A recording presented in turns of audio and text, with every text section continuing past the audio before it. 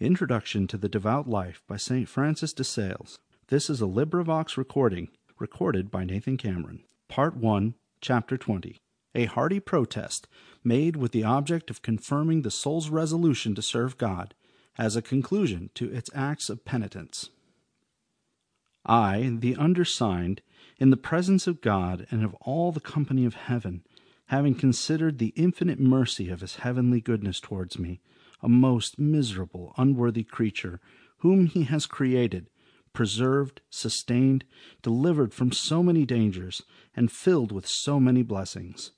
having above all considered the incomprehensible mercy and loving kindness with which this most good God has borne with me in my sinfulness, leading me so tenderly to repentance, and waiting so patiently for me until this present year of my life.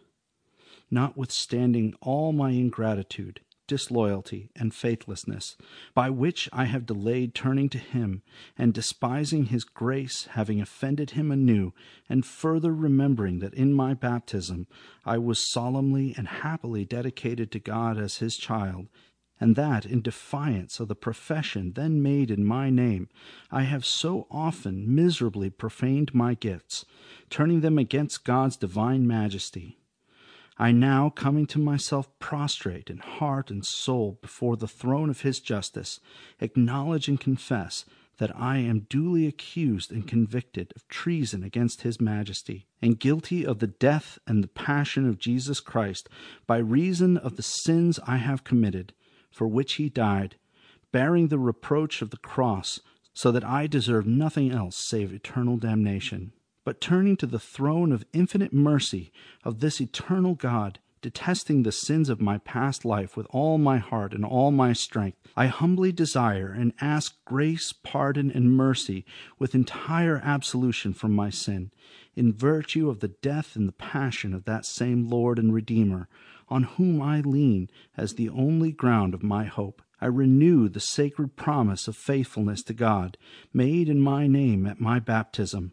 renouncing the devil, the world, and the flesh, abhorring their cursed suggestions, vanities, and lusts,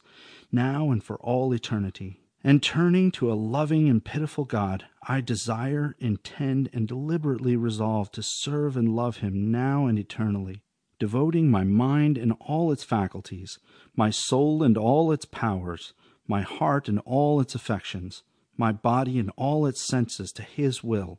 I resolve never to misuse any part of my being by opposing his divine will and sovereign majesty, to which I wholly immolate myself in intention, vowing ever to be his loyal, obedient, and faithful servant, without any change or recall.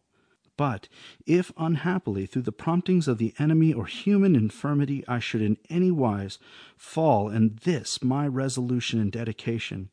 I do most earnestly resolve by the grace of the Holy Spirit to rise up again so soon as I shall perceive my fall, and turn anew without any delay to seek his divine mercy. This is my firm will and intention, my inviolable, irrevocable resolution, which I make and confirm without any reserve in the holy presence of God, in the sight of the Church triumphant, and before the Church militant, which is my mother, who accepts this my declaration in person of him who, as her representative, hears me make it.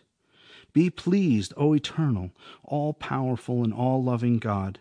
Father, Son, and Holy Spirit, to confirm me in this my resolution, and accept my hearty and willing offering, and inasmuch as thou hast been pleased to inspire me with the will to make it, give me also the needful strength and grace to keep it.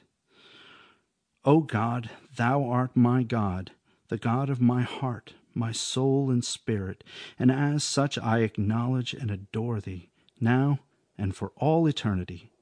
Glory be to Jesus. Amen.